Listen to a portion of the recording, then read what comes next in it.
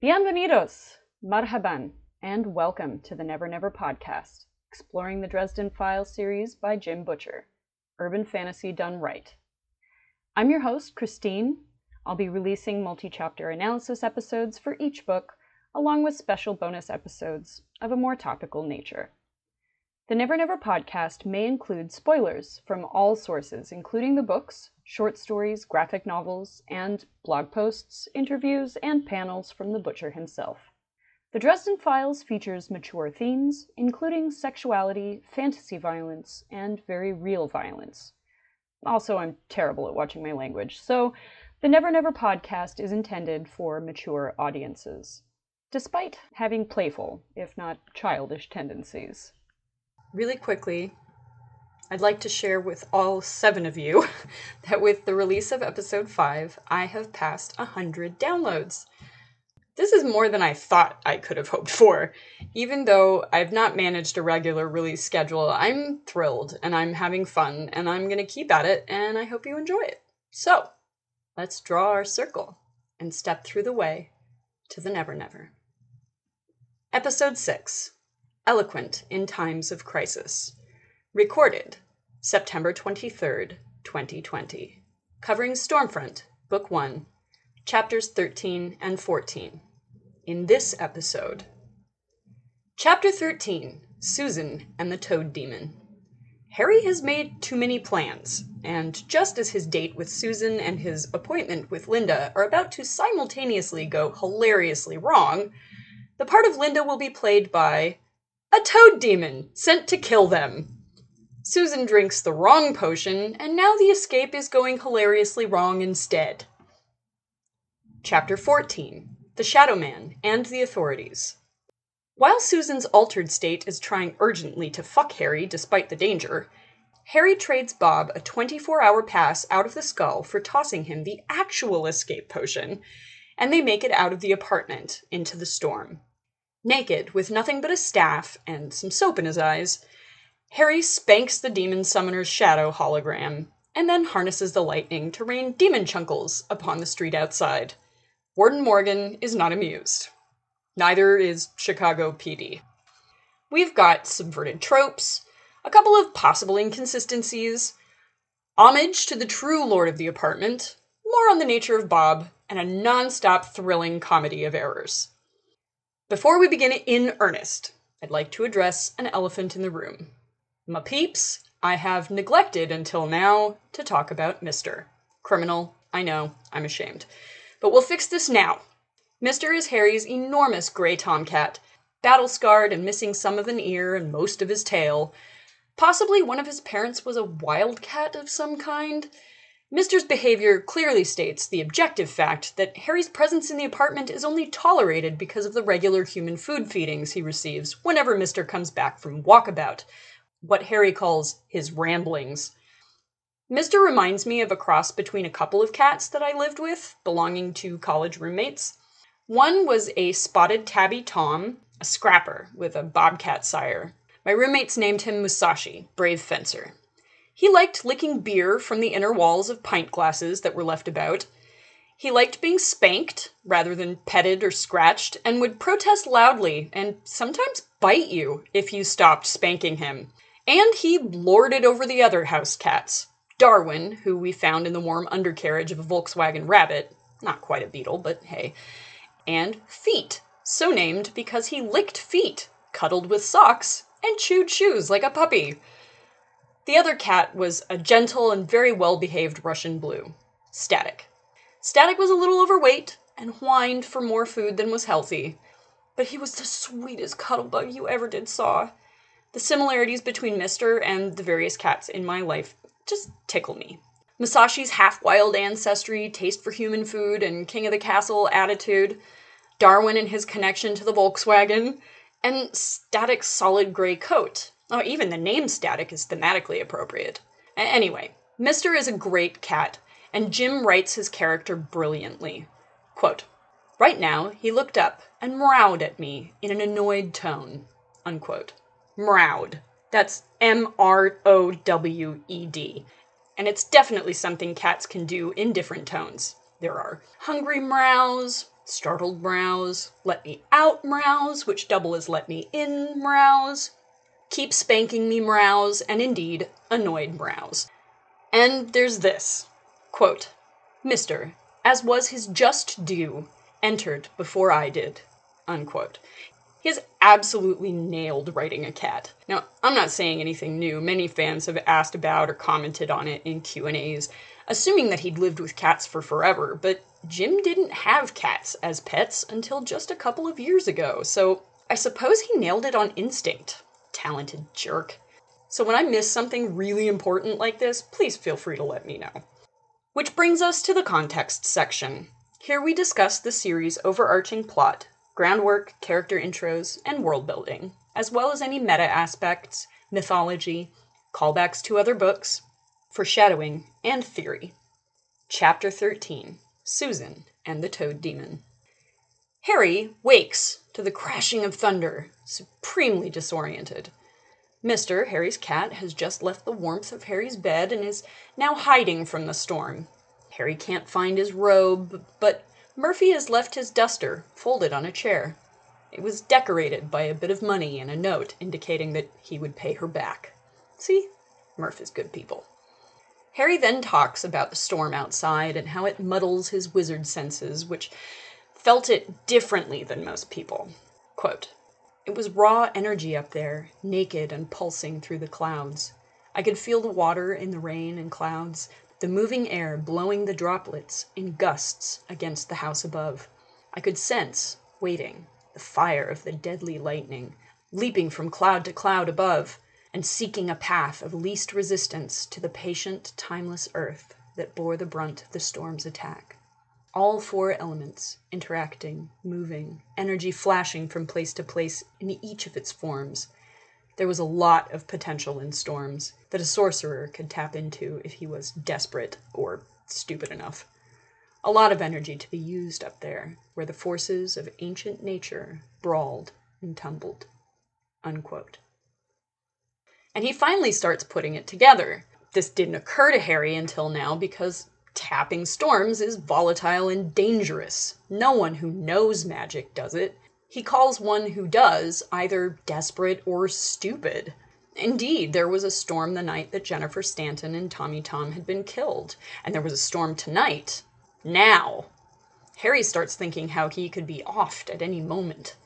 Quote, Lightning flashed again, and I counted 3 or 4 seconds before the rumble reached me. If the killer was using the storms, it would make sense that if he or she were to strike again, it would happen tonight. I shivered. Unquote. Now, this implies some understandable paranoia, but that is not the only thing in this passage that is noteworthy.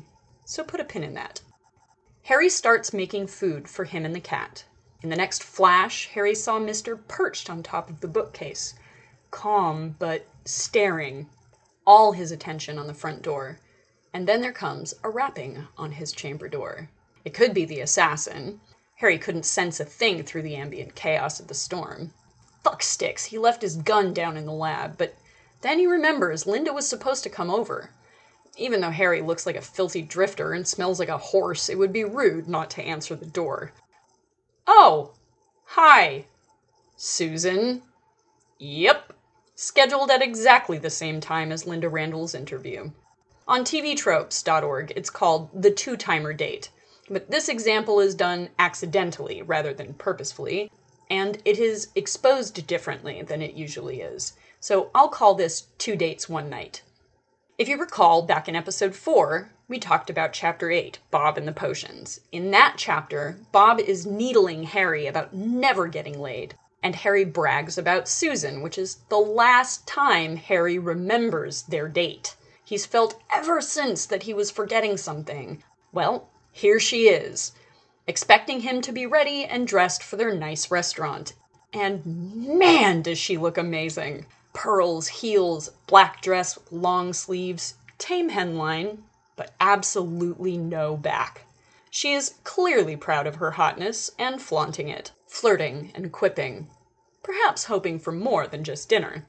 But she's still, just as clearly, after a story. Harry apologizes and tells Susan he's going to shower. Harry tries to get his mind clear and his body clean, lathering his shampoo, when the other knock comes.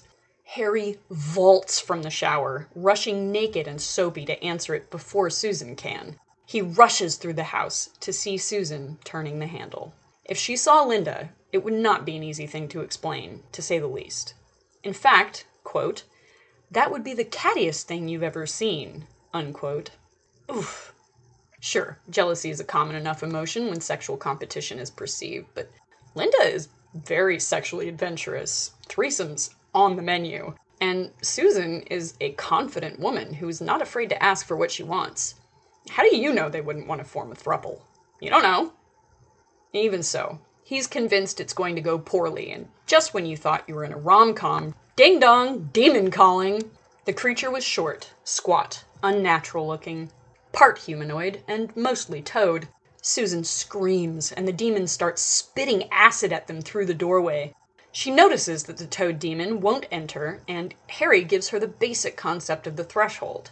Quote, "Homestead laws," I said. "It isn't a mortal creature. It has to gather its energy to push through the barrier around a home." Unquote. And for a moment, they freak out, waffling on what to do. More on waffling later.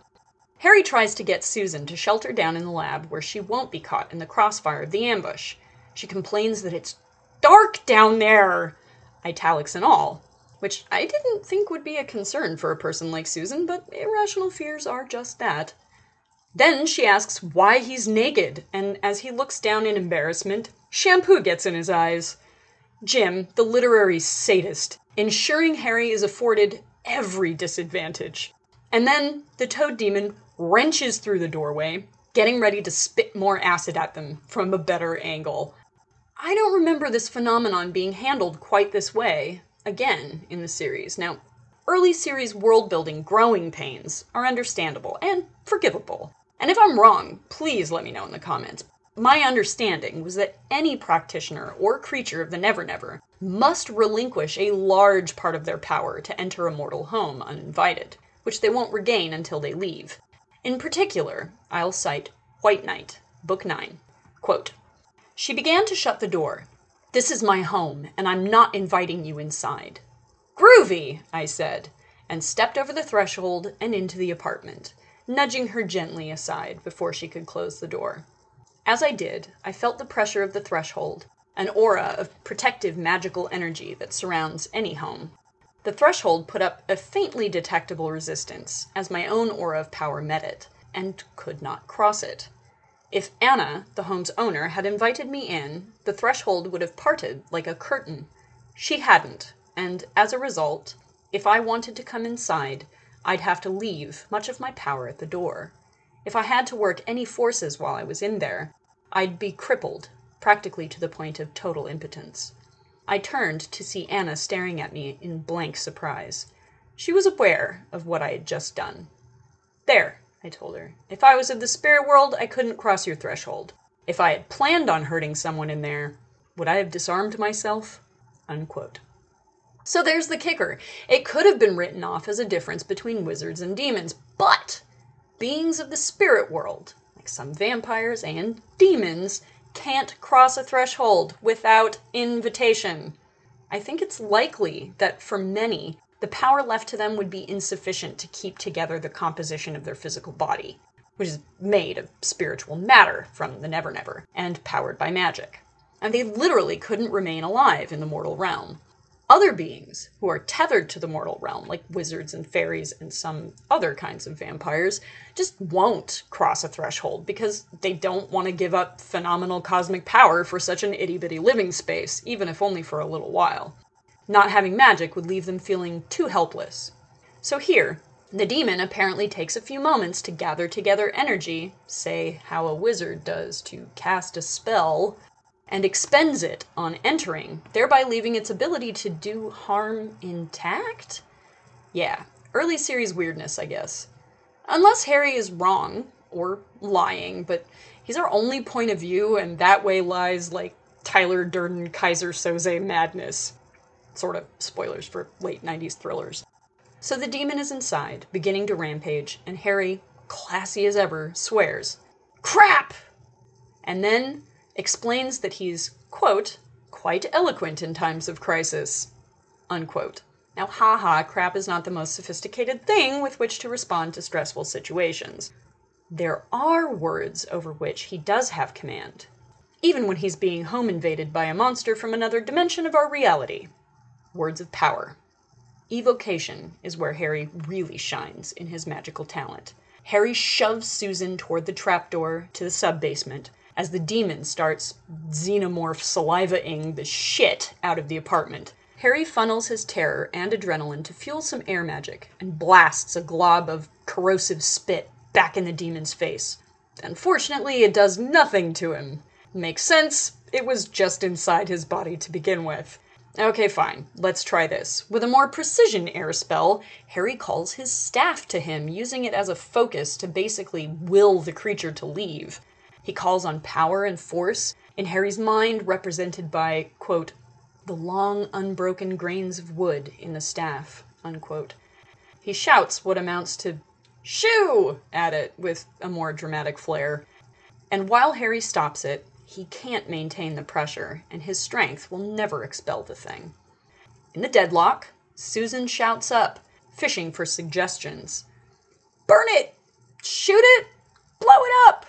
He tries to explain that he can't without blowing them up, too. This thing is too strong for me. What am I gonna do? I've got it!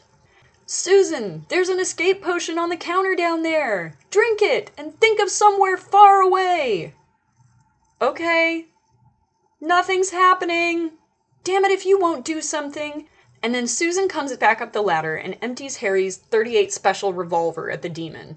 3 shots miss, 2 hit and go ricocheting around the room, and 1 hits the beast square between the eyes, knocking it down long enough to allow Harry to retreat down the hatch and into the sub-basement with her. Lock goes the trapdoor, and Harry starts cleaning off the brass summoning circles set in the floor down here. Both Susan and now Bob want to know what the hell is going on. Susan sees Bob for what he is, as his skull animates for his words. That Susan saw Bob as more than a curio on a shelf, that he's alive, or conscious anyway, it's a capital B, capital D, big deal. But there's just no time. Harry uses a leadership voice to shush everyone, and pulls Susan, himself, and his staff into the circle, and wills it closed. You see, magic circles are not just for summoning, or for trapping magical creatures inside. They're also for keeping magical things out. So long as their bodies don't cross the brass, and the circle remains unbroken, they're safe in there. But if an extremity extends through the barrier, the circle goes down, and they're separated only by air, and will subsequently die a horrible and disintegratory death. But for now, the acid is splatting short of them against the invisible wall of will the circle creates. The deep magic of the dawn will automatically banish the summoned demon back to his realm in the Never Never. So all they have to do is hold that pose until sunrise. Too bad the effects of the potion Susan actually drank are starting to manifest. Bob tries to warn him, but Harry's trying to think. Then, Susan, having forgotten the universe outside of her lust for him, starts trying to initiate sex with Harry in every way she can. She uses her words to entice him. Apparently Susan has thought many times that she'd like to die while making love. She rubs against his body, grabs his package. Remember, he's still naked. She tries to pull them both to the floor, and that needs to stop pronto or there'll be a pile of goo. The frog demon stops pacing and spitting, and just crouches down to wait. Before we move on to the next chapter, I'd like to take a moment to state the obvious. Love potions, lust potions, and really any potion that would influence a person's choices and behavior is pretty rapey and a highly immoral thing to feed to someone. This was a hilarious and totally unforeseen switcheroo, but perhaps the potion should not have been made in the first place. Also, despite how forcefully Susan is coming on to him, Harry does not take advantage of her altered state. That is all. Chapter 14. The Shadow Man and the Authorities.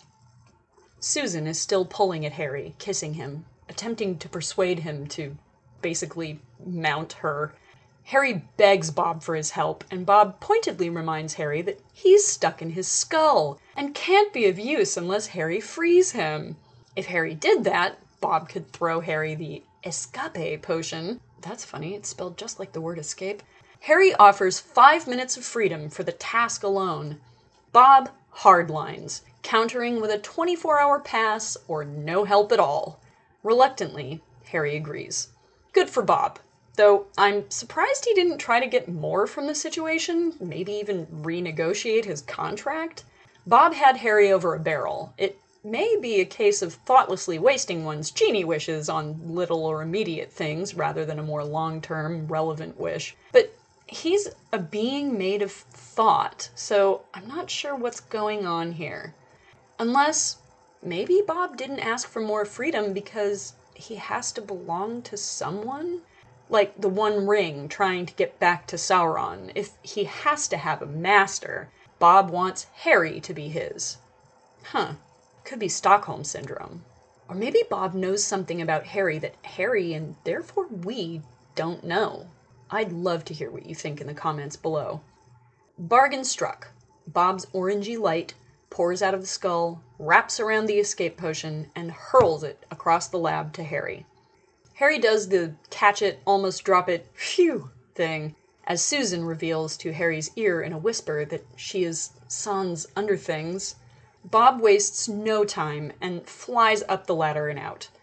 Now, Harry has to convince Susan to abandon her singular focus to drink yet another potion. And here, they both prove to be eloquent in times of crisis. I'll just quote, "Drink this with me. I think I can cover us both in the focus department. Get us out of here." "Harry," she said, "I'm not thirsty." Her eyes smoldered. "I'm hungry." I hit upon an idea. "Once we drink this, I'll be ready, and we can go to bed." She looked up at me hazily and smiled, wicked and delighted. "Oh, Harry, bottoms up." Unquote. Harry drinks half and gives her the rest. The two begin to fizz, maybe? Jim explains this perfectly. Quote, "And then I just flew apart into a cloud of 1,000,000 billion tiny pieces of Harry, each one with its own perspective and view. The room wasn't just a square, cluttered basement to me, but a pattern of energies, grouped into specific shapes and uses. Even the demon was only a cloud of particles, slow and dense. I flowed around that cloud, up through the opening in the ceiling pattern, outside of the apartment, and into the raging non-pattern of the storm. It took maybe 5 seconds, and then the power of the potion faded. I felt all the little pieces of me abruptly rush back together and slam into one another at unthinkable speed. It hurt and made me nauseous, a sort of heavy-duty thump of impact that didn't come from any one direction, but from every direction at once. I staggered, planted my staff on the ground, and felt the rain wash over me." Unquote. So I have to say, as a science-literate layman, I really appreciate the nod to and attempt to describe a facsimile of the world on the atomic scale. Matter is, after all, just dense patterns of really slow-moving energy, made up mostly of empty space. And that's pretty much what he saw. Nifty. Also, very cinematic there at the end. I picture the scene of Arnold Schwarzenegger and the good guy at the beginning of Terminator. Harry, half-lit, rematerializing dramatically in his name-day suit. Lighting, crackling, rising on his staff to own the night.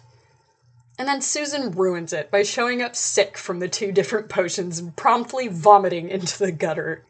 The Toad Demon will soon figure out that they've fled the apartment, so Harry ushers Susan urgently to walk with him to a nearby road that has inadequate drainage and floods a torrent every time it rains. The Toad Demon won't be able to follow them. The running water would essentially nullify and wash away the magic holding his body together. She begins to limp away with him.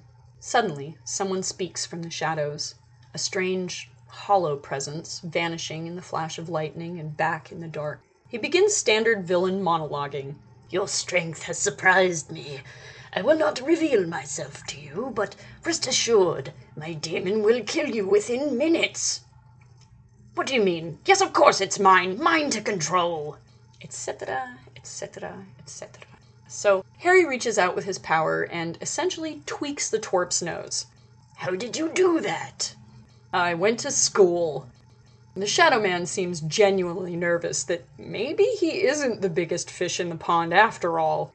And Harry sees it too, realizing that this guy has no conception of what wizards are as an organization or what they can do, and what they can't or ought not do.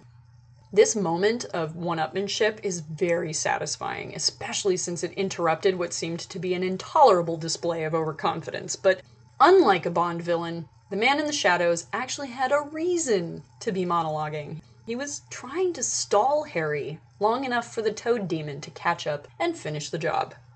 Speaking of which, the Shadow Man calls through the thunder and Harry hears the ransacking of his apartment stop.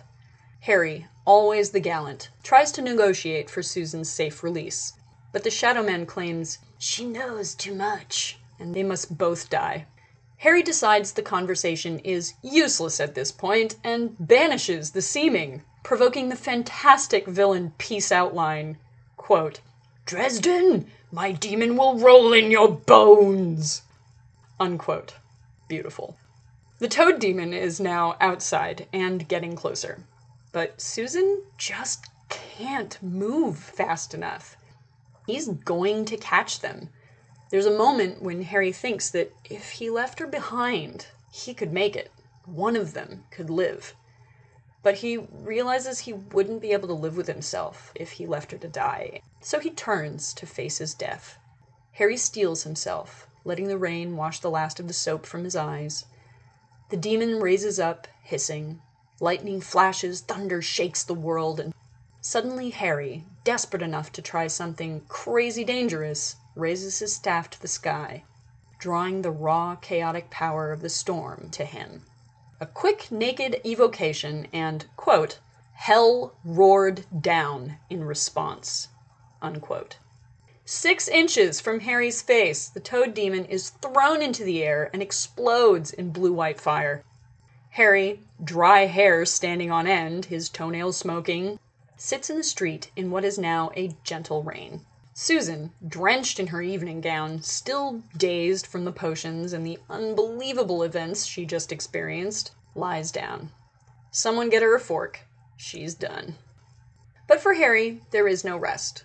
For up walks Morgan the Warden, who saw just enough to know that a demon was summoned, but not enough to know it wasn't Harry who summoned him. He informs Harry that he's convened the council, and that at dawn on Monday, Morgan's evidence will be heard, judgment rendered, execution ordered, and justice done upon the blight that is Harry Blackstone Copperfield Dresden. Then Morgan is gone, leaving Harry to ponder. Quote, I shuddered when he pronounced my full name. He did it almost exactly right. Maybe by accident, maybe not, too. There were those on the White Council who knew my name, knew how to say it. To run from the council convened, to avoid them, would be to admit guilt and invite disaster. And because they knew my name, they could find me. They could get to me. Anywhere. Unquote. So now he has to solve all of this shit by Monday morning. Hard deadline. Fuck. Harry huddles up with Susan as the spotlights of a police car flood over him, and the loudspeaker insists he put his stick down and his hands up. Susan states unequivocally that this was the worst night of her life, but that it will make an amazing story. So we've seen everyone in this chapter portray their true natures. Bob is a horny, snarky know-it-all, the Shadow Man is an overconfident narcissist, and Morgan is hard-nosed, mistrusting, and uncompromising. Susan, the intrepid reporter, uses dating for both personal satisfaction and professional advancement. Harry's white knight nature has acquired him enemies who put those around him in danger. He uses quick wits, raw magical power, and his allies, in this case Bob, to blunder to victory, just to be thrown back into the bear pit. This is literally the story of his life. Jim, too, is true to form, piling difficulty upon obstacle upon travail upon impediment. Linda, no, Susan. Linda, no, Toad Demon. I'm naked and soapy. Susan cannot stand still. Bob is extorting me. Now Susan can't move. Batty's bent on blood and bone. Channel a lightning storm with no foci. Explode a demon. Oh, you got through all that? Well, here's your reward. You're going to be executed and arrested. Damn, Jim. Just damn. Now, you may have noticed something off at the beginning of this chapter, or it may have sailed over your head like the squeeze bottle Bob tossed to Harry. It escaped me every previous reread of this book. There have been a lot of them. In the last chapter, the brass ring as protective circle was explained thusly, quote, I tried to catch my breath, stand straight, and not let any part of me extend outside the circle, which would break its circuit and negate its power. Then the toad demon spits his acid at them, and it splats against the circle shield. The toad demon punches at them, and the circle again stops the blow.